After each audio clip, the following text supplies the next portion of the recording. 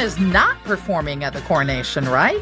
This is 720 WGN. He backed out, or what was the deal? What was his excuse? Well, I mean, he's was tight with Diana, right? I don't know if they've mended.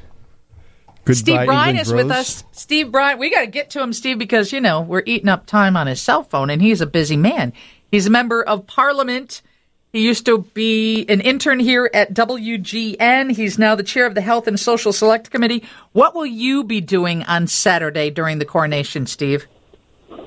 Oh, well, I'd love to say I'll be sitting in the Westminster Abbey in my finest with Mrs. Bryan, but I shan't. I should be watching it at home on television. I was right there in the centre of it for the Blessed Queen's funeral, bless her, and that was lovely, but to be part of the moment. But I'm gonna watch it at home on the television, and then there's a series of events going on in Winchester, which is my hometown, and there's parties and street parties, and there's a lovely gathering in the village where I live on Monday when we'll all be coming together to celebrate this wonderful moment. And I got to meet the man himself again. I've met him before, but I got to meet him on Tuesday when he came to Westminster to meet the MPs. Nice.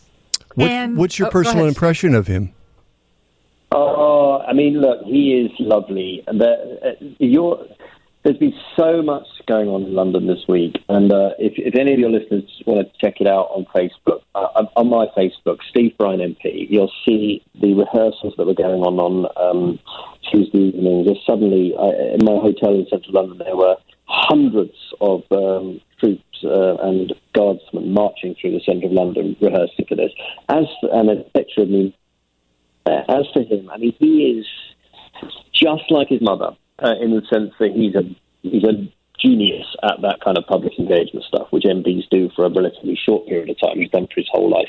He has these twinkly eyes, just like her. And when he talks to you, he does that thing that all the great leaders do. He makes you think that he's just talking to you. He's just focused on talking to you, and he's really nice. It was really, really nice to meet him. So Charles will be the 10th monarch to be crowned since America's Declaration of Independence in 1776. Yeah. But I'm reading that no U.S. president has ever attended a British coronation, and that tradition will hold true. President Biden will not be there on Saturday, but his wife will. Yeah, that's a strange one, isn't it? I don't know what that dates back to. You're right, the First Lady is coming, and the guest list is as interesting into who's coming as to who's not. There's a bit of a political stink here because government is coming, and obviously, we have our disagreements with them at the moment, as do you. But you're right, the 10th monarch since independence, and there'll be for those of you there, GN listeners who will be watching on television, you will see the very, very historic St. Edward's crown, which will be used to crown King Charles III. It's a coronation ritual. It goes back centuries. The thing itself, the crown itself, is very, very rarely seen outside the Tower of London. It's so priceless. It'll be out for an hour or so for the coronation, then it'll be whisked straight back into the Tower of London. And, there'll be lots and lots of that kind of very British ritual and very special stuff, including the famous Stone of Destiny that's come down from Scotland, which we placed inside the throne, which was built for Edward the Confessor, and was actually built in my constituency in Winchester because the kings of England before William the Conqueror in 1066 were crowned in Winchester Cathedral. So then, of course, it moved to London when he united the crown. But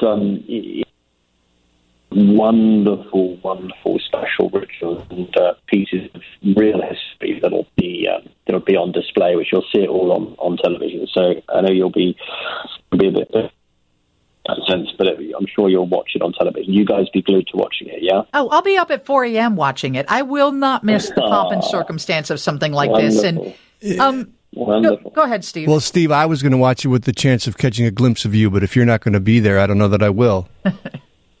I can see you dumping it if I'm not going to be there. So the UK is the only country in Europe to hold these lavish coronation ceremonies, at least at this point in 2023. Who pays for it, and is there any opposition to how lavish this ceremony is and how many members of the military it involves and how much it takes? Okay, so the state pays for it. It's a state occasion, as was the funeral of the late Queen, because it is a state funeral. And that's perfectly right. In terms of it being lavish, well, look, there were 8,500 people in Westminster Abbey for the coronation of Queen Elizabeth. There will be less than half. In terms of lavish, it has been pared back. So every MP, so I would have been there, Bertrand, every MP was there in 1953. And that isn't the case this year. So it is slimmed back in that sense. But in terms of the pageantry, you will see Britain doing what Britain does so well. And you'll see an amazing parade through the streets of London. The King and Queen will be in the Diamond Jubilee State Coach, which is obviously built for the Diamond Jubilee, which is much more comfortable than the Gold State Coach. It's got hydraulic suspension and air conditioning, and so they say even somewhere you can plug your phone into a USB port, but I'm guessing that probably won't be on the top of their minds. But there'll be plenty of pageantry, but in terms of numbers in the Abbey, there won't be anything like as many as there were at 53. And I say 53 deliberately because yes, the Queen succeeded to the throne in 52, and of course King Charles became sovereign the moment his mother passed. But this coronation marks the formal start of his reign. And so it's a very, very important moment for the country, obviously here, but also for the Commonwealth. And all parts of the Commonwealth will be represented at the service. And when I met him this week, I just wished him well. And it's obviously a huge honour to meet him in this big week and to see him looking so relaxed before what is a big moment. And obviously there'll be a lot of eyes of the world on London, and I suppose some of the guests, the eyes will be on the world of, including one who's travelling over to join his family, minus his wife, from your side of the pond. Thank you so much for joining us, Steve. We always appreciate it, and I'm giggling because you're going to be at home watching it like me, and you shouldn't be. Yeah, you're a member of Parliament. Now, will you be in tails? Well, you said it. You said it. We'll be in pajamas, Steve. Will you be in tails? Yeah, I'll be wearing full state dress, and children will also be wearing full tails and made to stand straight to attention for when we say the oath as a nation. It's always good to talk to you, friend. That moment, Bertrand. That is Steve Bryan. Steve Bryan, Member of Parliament, Chair of the Health and Social Care Select Committee. Steve Bertrand has your news coming up next. Lisa Dent, WGN.